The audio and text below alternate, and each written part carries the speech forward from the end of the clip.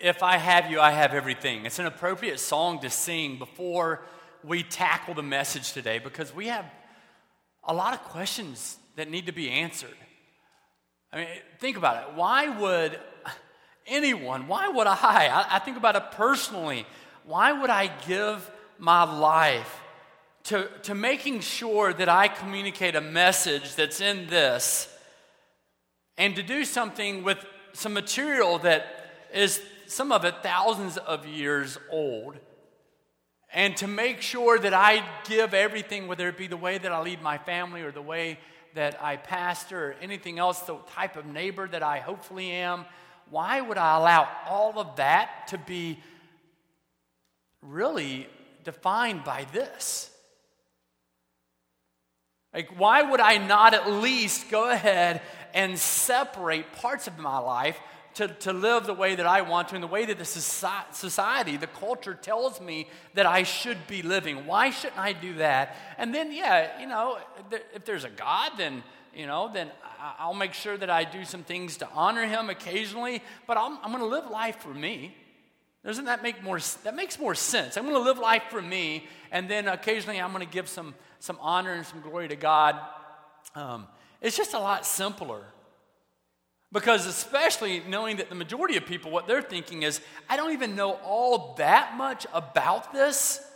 And so then to surrender my life to God's word, God's truth, and who He is, I'm not really sure about that. And it's a lot easier for me just to try to interpret what I want of this as long as it goes along with what I already believe, rather than trying to figure out what my belief should be based on what that's saying when I'm not sure if I like that or not.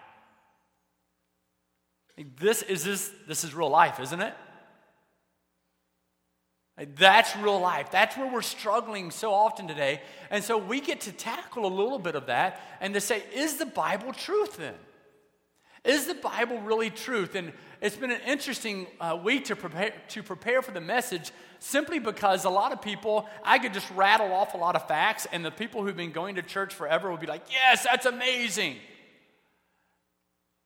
The people who are already relying on the Word, and then you've got others who are going, well, I'm not even sure if I really believe in it or not. In fact, I think the majority of people who go to church don't really know if they believe in it.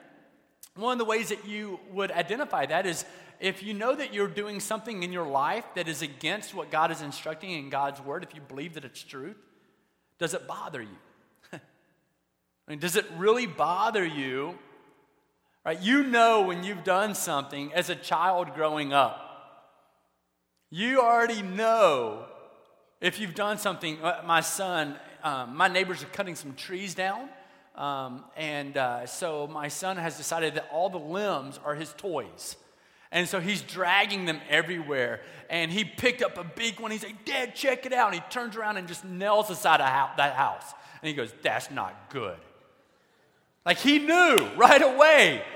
And he's just like, I'm so sorry, Dad. I'm like, get inside. He's like, you're just messing. I said, no. Right? He knew right away that it's something that wouldn't please me very much, that he whacked the side of the house, and because he wasn't being careful. Well, if you're living a life and you know that you're doing something against the Word of God, just go to the Ten Commandments.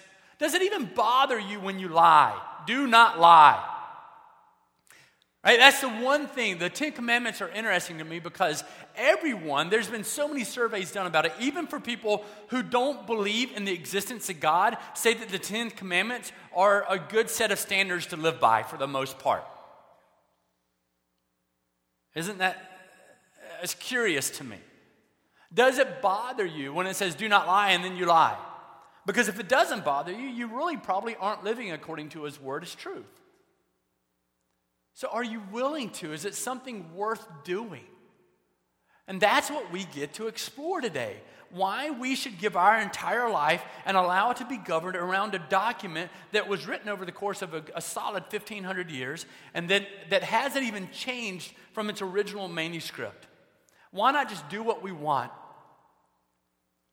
Part of the struggle that we're having is that we want, when it comes to the Word of God, we want the microwave approach. We want the 2-minute version. You want to be able to nuke it real quick and be able to understand everything that it's saying. Yes, you can even say it's from the Almighty God. Isn't it interesting? It's from the Almighty God. It's something that's given to us to really guide our life, and we want a two-minute explanation of it so that we can then understand all of its insights from God.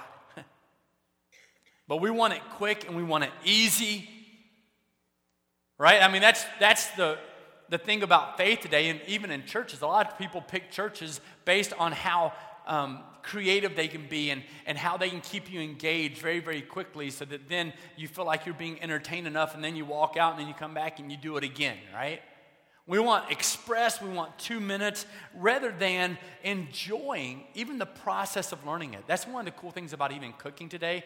Have you noticed that cooking is coming back in forever and ever? It was like just go out to eat quickly, fast food it, whatever you have to do. But now there's this process. It's even the process of cooking it before you even get to eat it. I very much enjoy it. Where you get really good food and you just take your time, and you even put a spread out to nibble on as you're preparing the real food. All right? Can I get a hallelujah? You know what I'm talking about. Right now, I just changed what we're doing for dinner tonight because that's so much fun. It's enjoyable, even that process. Well, that's what it is for the Word of God, even the process of being able to jump into it, to prepare your heart to learn about it and to be expanded and to grow more according to what God is wanting for you. That process, it's so much fun. I want us to understand that. That's why we offer so many opportunities for you to learn here about Scripture and about the Word, because it's fun to take that time. And then you let it marinate, right? I literally, in my refrigerator right now, I've got chicken marinating for dinner tonight. And you let it soak it up. And when your life soaks up the goodness of the Word, it starts to alter the flavor of your life. And that's what it does. Here's the Bible. The Bible is this library of books. And I'm going to throw out a lot of facts for you today. And I'm going to approach this all different angles because I know that everybody in here comes from a different background, a different understanding, a different idea of what the Bible is. Here's this library of books. It came out of the history of the people of Israel. All right? And so you've got 66 books that come together by nearly 40 different authors. And they come together, and it's really helping to instruct the people of Israel. God used the Israelites to be a central part of what God was doing for humanity. And they began to recognize that the Torah, especially the first 5 books of the Bible, okay, it's also referred to as the Pentateuch, all right, they recognized that God's instruction, God's direction, it was life-giving. In fact, there's a picture, this is in Israel. Israel, if you've been there before, I hope that many of you have, it's not as green and lush. Like we reread the word wilderness and we think of it different. Maybe you think the UP in the summer. All right? That's not Israel. It's dirt, it's rock, it's brown, it's all these different things. But then you have this small stream running through, and you see how green those plants are when surrounding that is nothing but dirt and rock, brown. All right? And now you see how it is. Well, that's what they discovered. The Israelites, when God gave them the word and that He gave them the law, what they discovered was that when they were obedient to it, their life was more full. It was more lush. And what you have throughout history is you have the people of God giving themselves to it, and their life is lush, and then all of a sudden they start, after time, because things are good, they stop giving God glory and credit and praise for those things, and what do they start doing? Like we all do, it's relevant today, is we start taking more for ourselves and going, well, I can do this on my own, I can do what I want, life is good, right? Isn't that what happens? And so they would step away from God, and so God would then come into the picture and punish them and say, what are you doing? And so they would then, because they would recognize that life wasn't as green and as lush anymore, even though they were doing a lot of what they wanted to do, in time they recognized this is more difficult, this is harder, what are we up to? And so they would turn back to God as a society. The society would then start to be green once again and more lush for those who were being obedient to that, the living word of God. And it happened over and over and over and over again. It's interesting to think about where we are today as a society. It's interesting to think about where we are in that process. And this would happen over a couple of hundred years, and it would go back and do it again, and back and forth and back and forth. But they recognize that the message of the Bible, it gave life. It's a story of how God is working to bring hope. And yet this new leader coming to be able to give life. And you've got the Old Testament, right? The latter 27 books, the New Testament. And the New Testament is really, it's the fulfillment of the Old Testament and how God was going to fulfill his promises. It's something that I got to address with you last week. And all those prophecies that came to fulfillment, came to fruition. Now, it is interesting. When I was preparing the order for everything in this series, I didn't recognize that today of all days is Pentecost. If you know what Pentecost is, that's interesting to me. Now, you can judge right now, you're going, well, you should have known the day of Pentecost. Just hear me out because this is cool. It wasn't on my radar, I have to admit. But really, Pentecost it was a celebration of all the harvest, the festival of the harvest that were brought in. But in time, what it became was a celebration of God giving the people the Torah, the law, the Word of God at Sinai. And yet today we get to preach on the precious nature of the Word of God. And we get to celebrate what God has given to us. And so this is what I want to do. I'm going to show you a video. There's a wonderful resource out there. I want to make sure you're aware of this resource. I don't do this a lot. I always want to be careful because you can give out a resource and then there's a few things that you don't like about it, even though there's 5,000 things that you do like about it. And you always hear about those 3 things that you shouldn't like about it. You know what I'm talking about? Yeah? It's called the Bible Project. It's a wonderful resource. I use it with my kids a lot to help teach them about the Word. And so I'm going to show you a video here. It's a few minutes long, but it's going to help you understand really what the Bible is. And this is what these people do. And so let's take a few minutes and watch this video, okay? The Bible. It's one of the most influential books in human history. It explores the big questions of why we exist. It's inspired many people to do amazing things. And confused many others. And you've probably got one sitting around somewhere. So, what is the Bible actually? Well, the Bible is a small library of books that all emerged out of the history of the people of ancient Israel. And in one sense, they were just like any other ancient civilization. But among them were a long line of individuals called prophets. And they viewed Israel's story as anything but ordinary. They saw it as a central part of what God was doing for all humanity.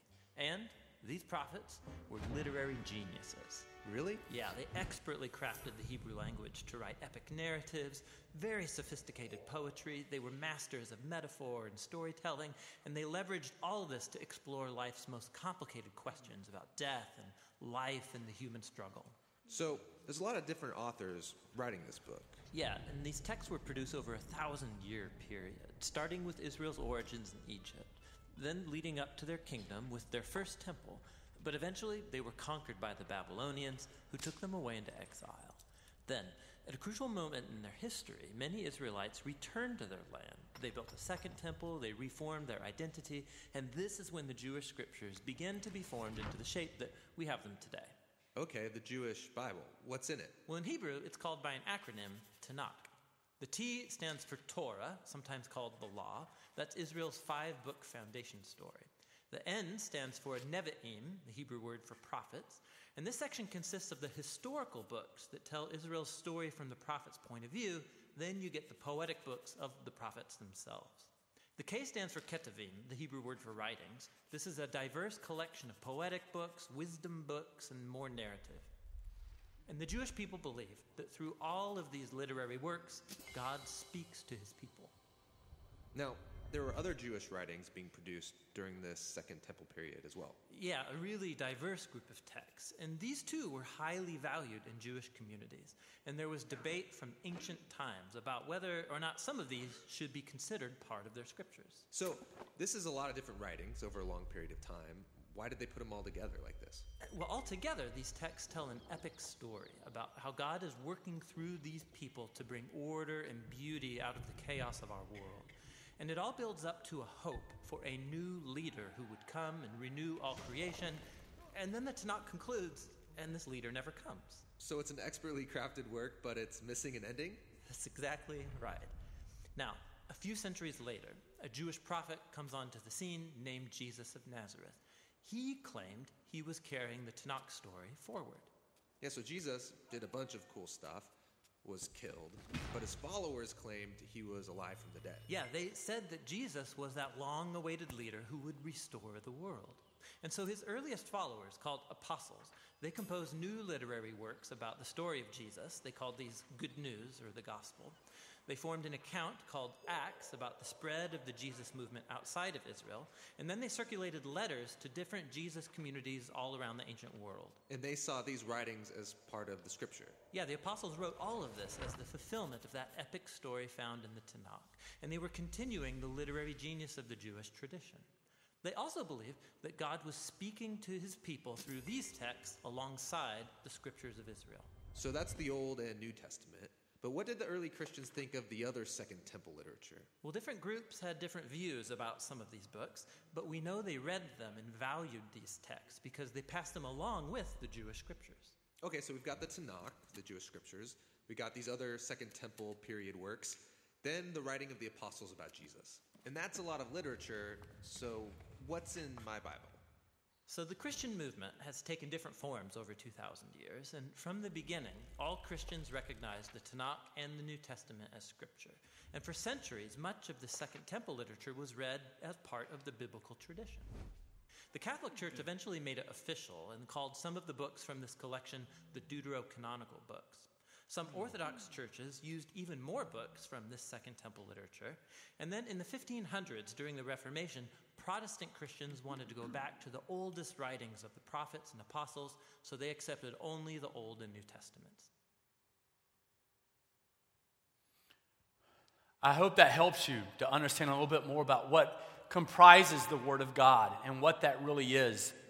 It's interesting because there's been a movement recently with God's Word, with Scripture, that tells us, hey, you should really just camp out on the Gospels. Those are the first 4 books of the New Testament, Matthew, Mark, Luke, and John. It really tells the story and the life of Christ, so that's where you should just kind of live in that area.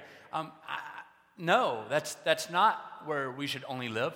We should be in those places, but we should also be in the Old Testament. And we need to look at the epistles. We need to look at what God is doing throughout the Word of God. 2 Timothy 3:16 is a passage that's important for us. I would encourage you to write down that passage, 2 Timothy 3:15 through 17, really. It says, "You have been taught the Holy Scriptures from childhood, and they have given you the wisdom to receive the salvation." They've given you the wisdom to receive the salvation that comes by trusting in Christ Jesus. All Scripture is inspired by God and is useful to teach us what is true and makes us realize what is wrong in our lives. It corrects us when we are wrong and teaches us to do what is right. God uses it to prepare and equip his people to do every good work. Now, some people go, well, you should only look at the Gospels, yet this, when it was written, the New Testament had not even been compiled yet. And so obviously it's referring to the Hebrew as well. That Hebrew literature that you just saw in the Old Testament. And so we need to look at the entire Word of God and how it paints this wonderful, wonderful picture. If you remove everything else except for the Gospels, what you're doing is you're ripping out some of those beautiful parts of the picture that God has painted for us throughout our opportunity, our life here, that we get to experience with God.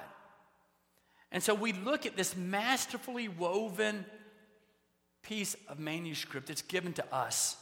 And it's similar to Jesus. So Jesus is both God and man. We know from the Word, from Scripture, that Jesus has been since the very beginning. And we also understand that God gave his Son to come live with us in flesh.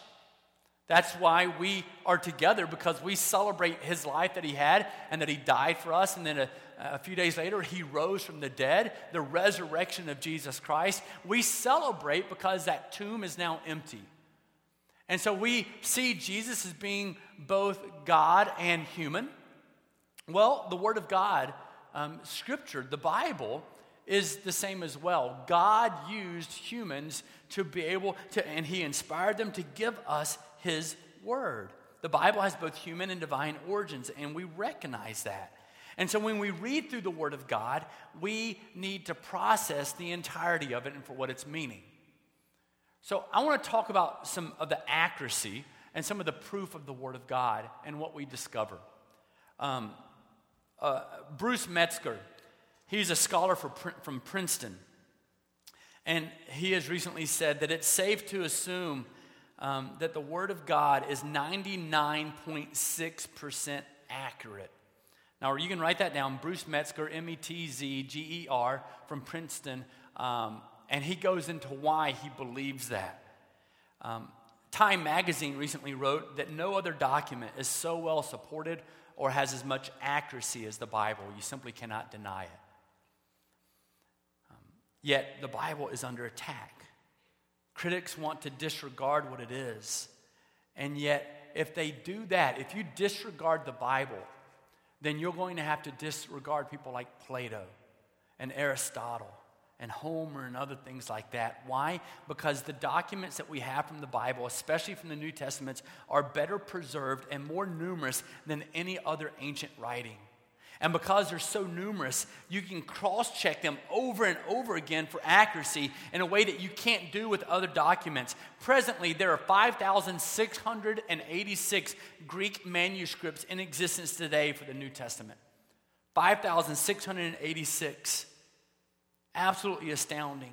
In fact, this is a great thing for you to better look at to see the differences here. What you have is you look at the writings of Plato, and you look at when they were written, you look at when the earliest copy was, and you look at that time span between original and the copy and the number of copies that they have. Aristotle is another. You look at the number of copies that are given there with 49 copies, and yet it's that time span of 1,400 years between the original and the copy of what we have today. 1,400 years. You already see it up here, but there's less than 100 years in the New Testament and what we know of Christ, which means all of those are being written with people who are eyewitnesses to what was taking place, and so they would have been correcting anything that was not true at that time period. You see it again with Homer, with the Iliad. You see it again then with the New Testament, and you look at the difference here. The earliest copy right there in the late 100s, and yet it's less than 100 years between that and when Christ lived. Number of copies jumps to 5,600, and yet as many copies as we have, the accuracy actually increases. Right? Wouldn't it tell you that with that many more copies, the accuracy of it would decrease? But instead, the accuracy has increased. Because they're able to cross-reference all of these different things. And so why is it that so many people are denying the Word of God? Very simply stated, is because we want something to embrace what we already believe rather than to allow our beliefs to be shaped by anything else. Because when you see something like that, you have to go, wait a second. And this isn't, I didn't compile this and make this up. Go online, you can find it. It's not hard to do. And you go, well, then why is it that we struggle so much with believing in the Word of God? In fact, there are thousands more New Testament and Greek manuscripts than those ancient writings that I was mentioning before, yes. But there's eternal consistency, but there's also external consistency. Other writings from Josephus and other people like that support everything that the Word of God is telling us. In fact, there's over 24,000 external documents, 24,000 external documents supporting the Word of God. And you think then, well, then why is it that we struggle to allow it to have authority in our life? Why is that? Guys, Christianity is the only religion. It's the only religion founded by a leader who predicted his resurrection before he died. Think of it that way.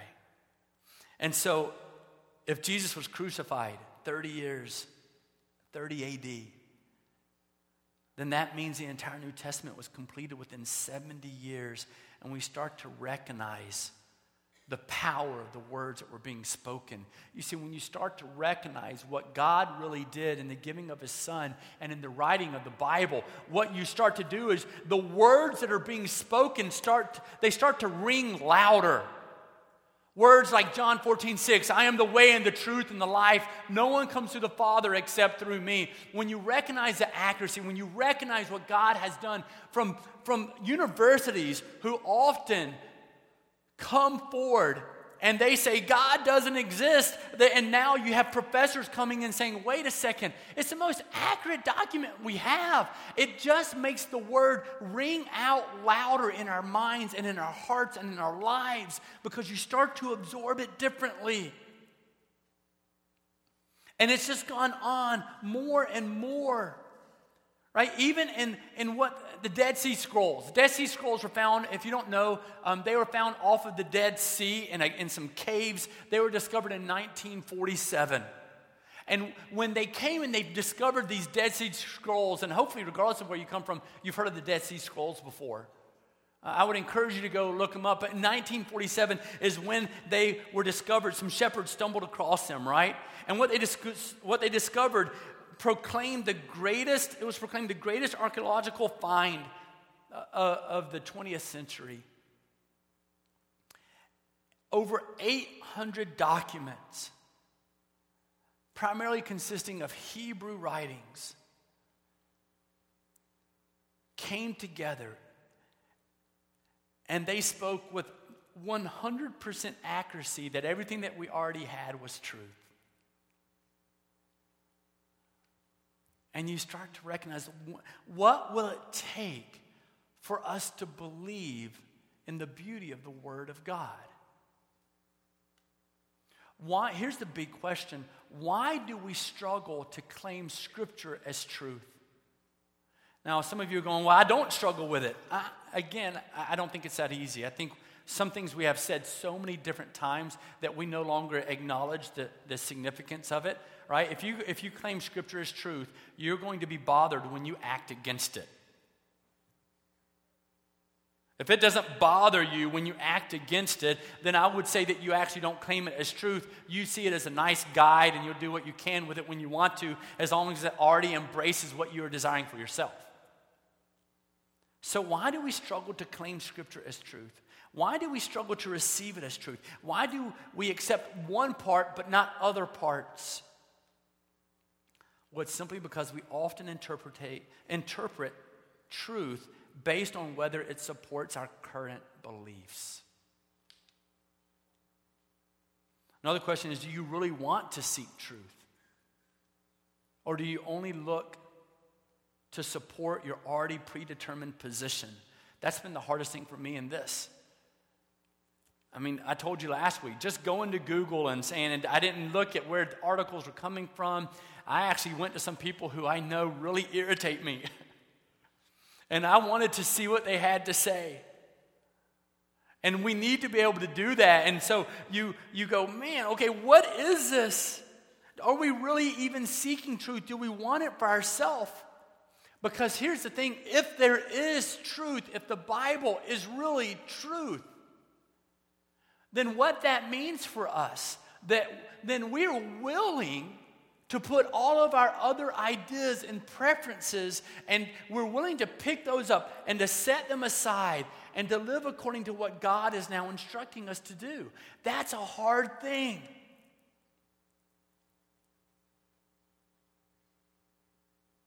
And it's one of the reasons it's so hard in communicating with people. You communicate with believers differently than you do those of non-believers. But even with believers, one of the first things I ask people now, and I've just learned over the years, if someone wants mentoring or counseling or anything like that, I go, well, let me ask you this first and foremost. What do you think about the Word of God? What do you think about who God really is? You tell me what you think it is for you. Because if I'll tell you what it is to me afterwards, and if we're coming from two different places on how we see that, then you're not going to like me very much at all. And I'm okay with you not liking me, but we're just going to disagree, and I'm going to give you advice, but the advice I'm going to be giving you is from the Word of God and comes from Scripture. So if you don't believe that the Scripture is truth, then all of a sudden, this is going to be a hard situation for us. And even for those who go to church, there's more and more of a struggle with that, because more and more there are people who are coming who don't really buy into this as truth. And yet we look at all that's coming from it. This is Psalm 10 verse 4 says the following. It's not up here, but if you want to write that down. Psalm 10 verse 4, it says, in his pride. That's a key word there. Pride, in a word, is the single greatest obstacle to why people do not believe. In this pride, the wicked does not seek him. Right? People don't seek him because of pride. They assume that they already have all the best answers for themselves, right? And it says, in all of their thoughts, there is no room for God. Here's what pride does. People who already assume that their preference and their beliefs is already the best, no matter what God has done throughout the thousands and thousands of years. What that really does is you push out God. You fill up all the space that you have with self, and you leave no room for God. You leave no room for his word.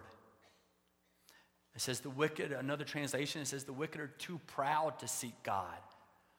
They won't even consider God, because to consider anything else is to demote self, reduce self.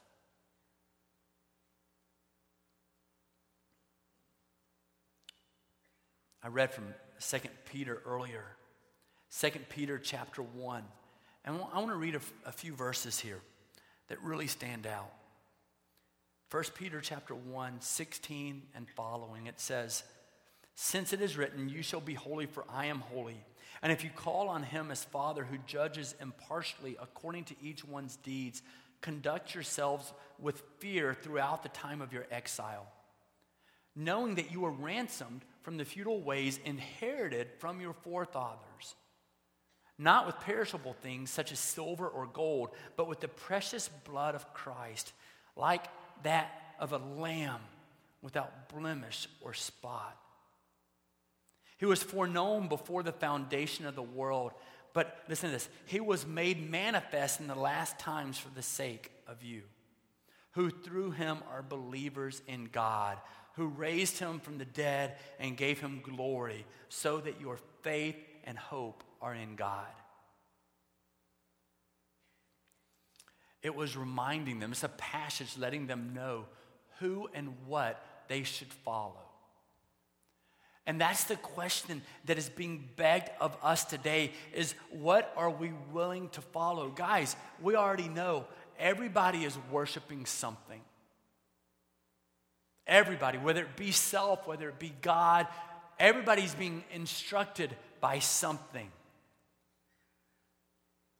What's amazing to me, and so many of the conversations that I've had with people in recent years, is I go, where do you get your advice from? And I've had so many people say, well, I just Google it. Really? Like that's your standard now. Like you don't know anything about that author, and you're just going to take that as truth, and now you're going to let it dictate your life, rather than going, wait a second, look at the accuracy of what we know this to be, and that it's lasted for thousands of years, and we see the beauty of it, and yet you're not going to listen to that. Well, no, I'm not going to listen to that. That's the Bible. That has to do with God.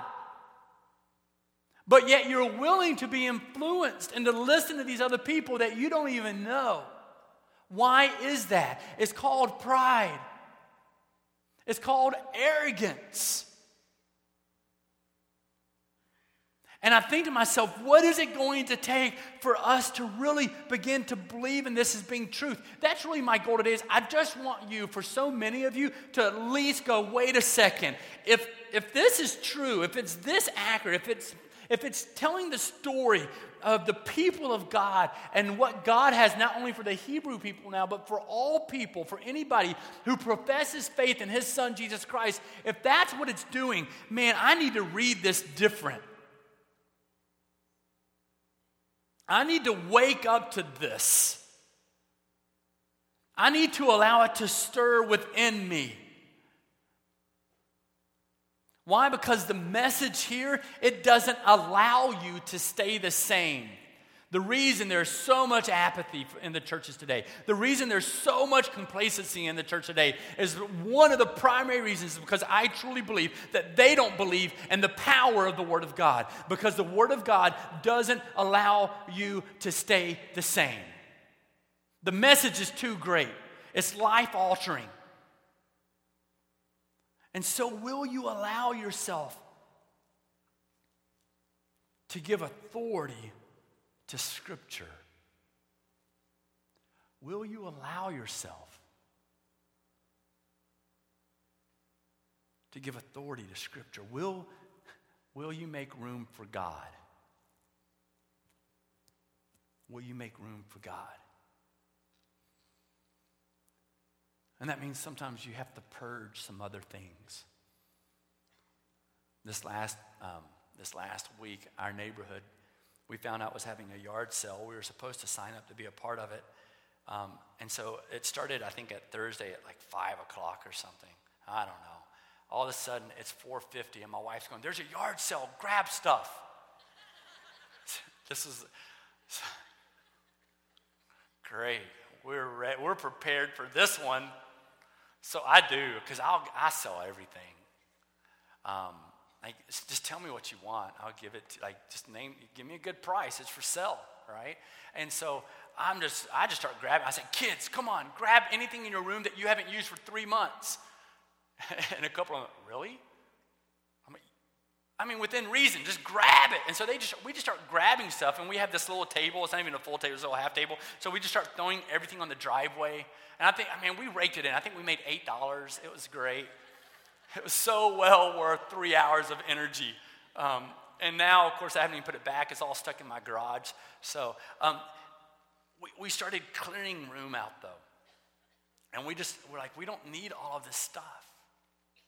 Because one of the things that I recognize is having all this stuff that we have, it prevents us sometimes from allowing there to be enough space for something else. Some of you need to remove some other things in your life so you can make some room for God.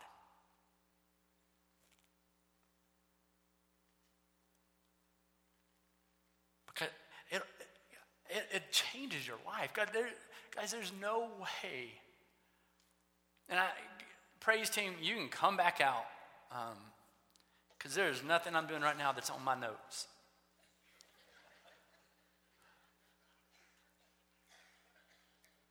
There's no way I would give up what I have given up in life if that was not truth. There is no way that I would have given up what I've given up in life if this were not truth. There's no way. And it's worth every single bit of what I have to give in my life. And I just want you to get that.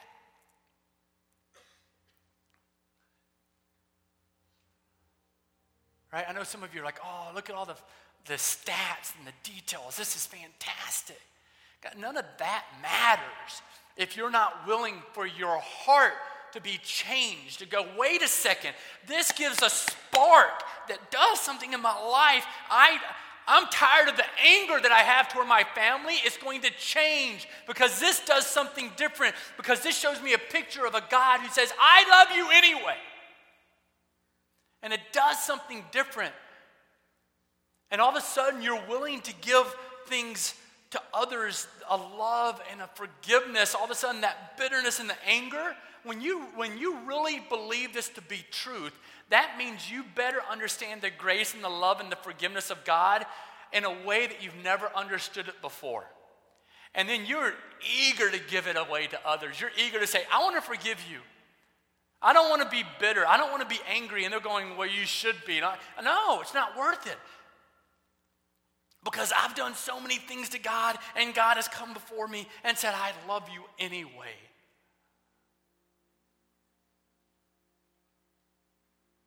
It alters everything in your life. Let it soak in. And some of you have got so much of the knowledge right here, but I'm begging you to let it make the journey from here to here.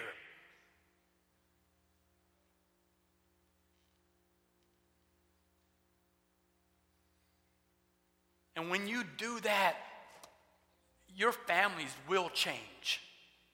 And I'm not saying it's easy, because the sinful nature says, I just want to do what I want to do. And you're going to start going back, just like the Israelites did. And you're going to start running after self, and then you're going to recognize in time, oh, junk, what did I just do? And you're going to go back to God, right?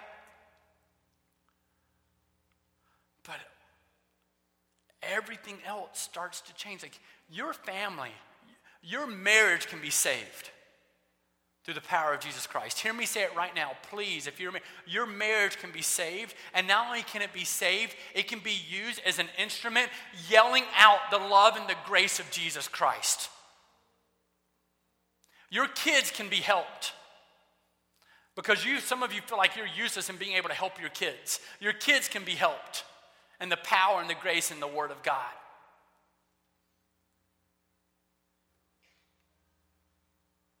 There is a hope in the future in the name of Christ. Your anxiety and your worry can be conquered. Because our God is a God of love and peace and hope. Will you believe? God, I come before you. And I give you thanks for who you are. I am astonished. I am amazed that we get to be a part of your movement. God, I am amazed that we get to be a part of something you're doing so special in this place. And God, we're committing as a church to always stand on the Word of God. Because we know it's eternal. And God, we get to stand thousands of years later and see the beauty that it brings. And so for my friends here today, I ask that you would stir their hearts and that you would allow them to absorb more of your truth and what it can mean for their life. Hope. Hope.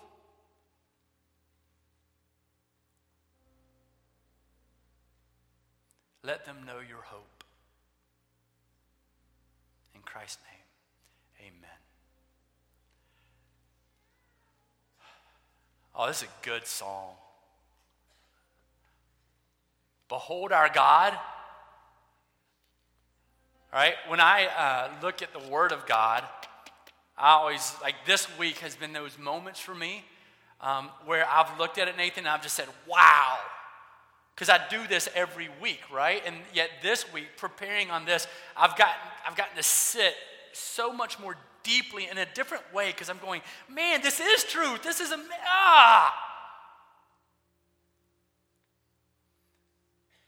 And so we get to sing to that God today that gives us the beauty of His Word. And I pray that you mean it. And I pray that you'll declare it. Let's stand together as we respond to Him.